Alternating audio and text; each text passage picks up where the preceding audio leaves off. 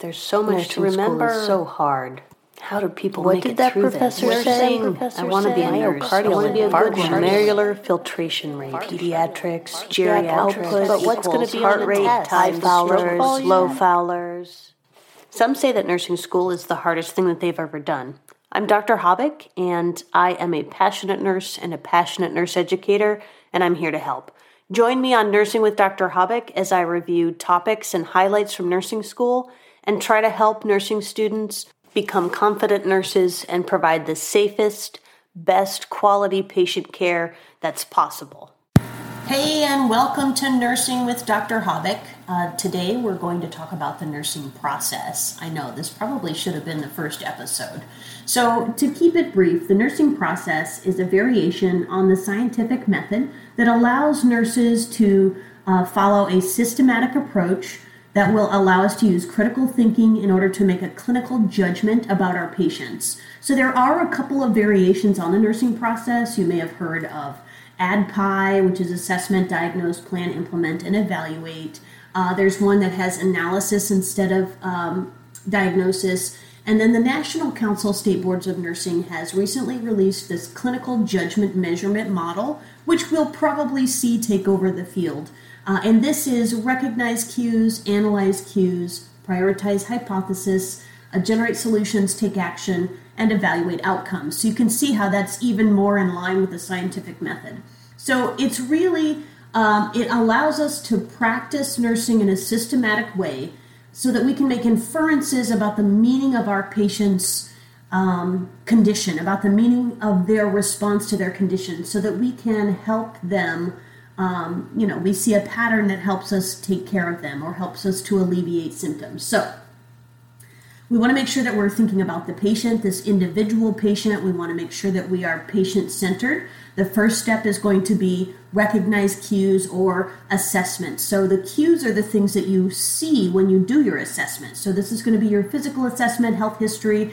Remember that we have two different sources of information, primary source and secondary. The patient is your primary source unless they're a minor or unable to make their needs known, in which case it would be a caregiver or a parent. Everything else is a secondary source. So the chart is a secondary source, the physician, the nurse before you giving report, those are secondary sources. We have two types of data. We have objective data and subjective data. Objective data is something that I can objectively measure. I can see or touch. Subjective data is something the patient has to tell me because I cannot experience it in any way. So, for example, vital signs that we measure, those are objective data. The patient's pain or feelings, those are subjective data. So we're going to collect all of our data, and we're also going to validate and verify the data. So the patient will tell us things, and we use those cues to help us validate or verify. We'll also use the diagnostic testing, laboratory data, those health history information to verify and make sure that we have a full database. So the next step then is going to be patient problem or diagnosis or analyze cues and prioritize hypotheses. So this step is where we really define the patient's problem. We identify their need, and it allows us to then create a plan of care. So this could be the patient has abdominal pain, or they need teaching on a specific medication or something else. So that's going to be our next step. Then from there, from defining it, we're going to generate solutions or plan. And this, the National Council of State Boards of Nursing Clinical Judgment Measurement Model really kind of combines prioritize hypothesis, because at this point we need to prioritize what we're going to do. Your patient will have a lot of problems, or a couple anyway. So we're going to classify our priorities based on high, intermediate, and low. High priorities are emergent things. High priorities are things that are going to imminently threaten the patient's life or limb. Intermediate is mostly what we deal with in nursing. These are problems the patient has right now. And then low priority problems, those are going to affect the patient's future well-being. So a high priority problem is a patient who has sepsis, or a patient who is hypovolemic, a patient who doesn't have enough fluid in their body to help them perfuse their tissues. Intermediate problems are would be impaired skin integrity. The patient has a wound. The patient has pain. Low priority will be things like the patient has a risk for infection or the risk for falls.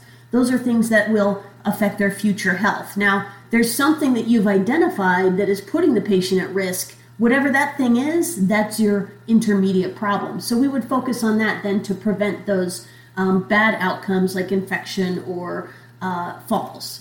So now that we've prioritized, we're going to choose, the highest priority item, and we're going to make a plan. We're going to make a goal. So this is where we make a goal statement, and then we decide on interventions that we can put in place. So we're still in that planning process, right? So when we set a goal, it needs to be specific, measurable, attainable or achievable, relevant or realistic, and time-bound. Students struggle the most with the time-bound piece, but here's what it is. Without this very specific type of goal, this SMART goal, it's like a recipe with no directions. So I could tell you, throw some flour, some water, some yeast, and some butter together. Let it sit for a while after you mix it up. Make it into a bowl shape. Let it sit a little bit longer, throw it in the oven, take it out, ta-da, you have bread. Except you probably have glue because I didn't give you enough directions. You didn't have any time frames. You didn't know specifically what temperatures or amounts of stuff you needed. So for all of us to be on the same page, to be providing the same level of care and having the same goals, the goals need to be SMART goals. So we want to make sure that we have effective goals that are SMART. So the next thing that we're going to think about is our implementation, our interventions. So we'll decide on interventions that will help us meet the goal. That's the whole idea. The goal is something that the patient will do. The goal is a change in patient condition or behavior. So the goal usually starts with the patient will. Interventions are nursing interventions, and these are things that the nurse is going to do. So the nurse will. The interventions are things the nurse will do in order to help the patient meet the goal. So interventions come in a couple of different ways. We have direct and indirect care. Direct care is where I am physically interacting with the patient. I am washing the patient, I'm providing medications, I'm discussing things or providing education to the patient.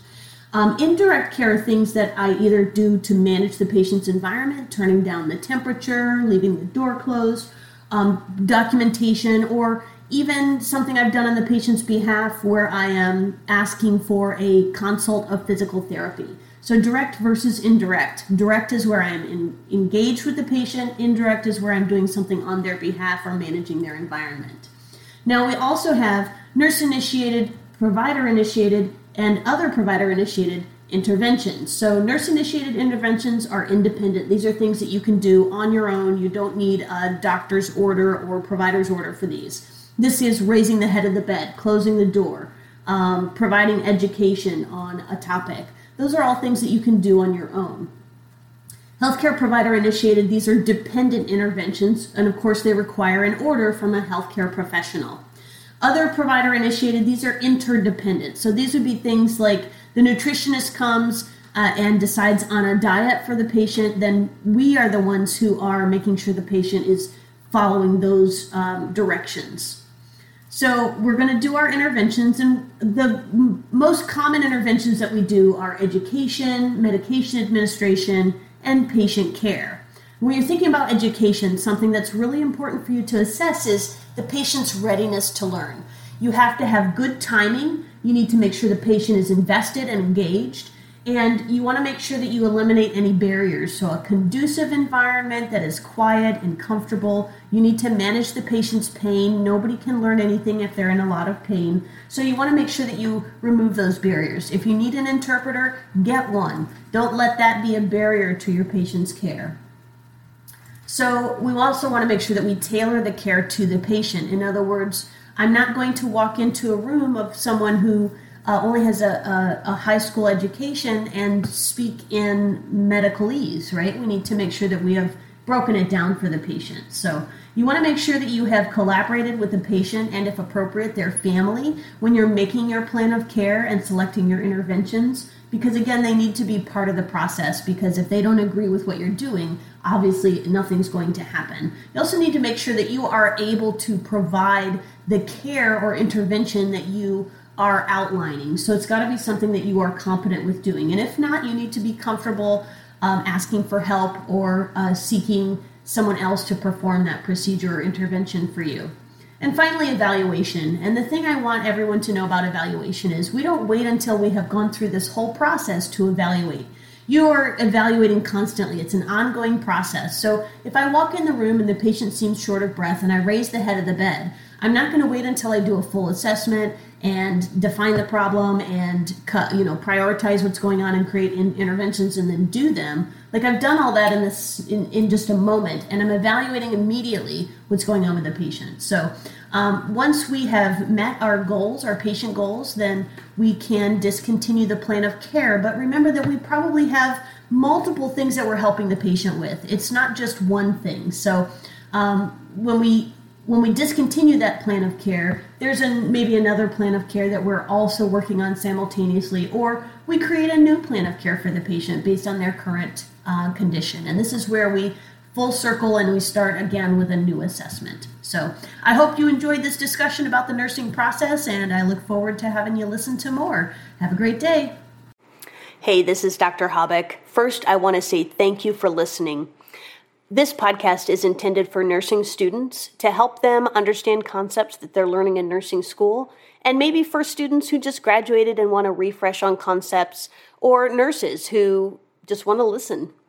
Anyway, I do want to thank you for listening, but I also want to say that by listening to this podcast, you agree not to use this podcast as medical advice to treat any medical condition in either yourself or others, including but not limited to patients that you are treating. I want to encourage you to consult with your own physician for any issues you may be having. They will be your best source of information that is accurate and consistent and based on research and evidence. Again, thanks for listening, and I'll see you next time on Nursing with Dr. Habeck.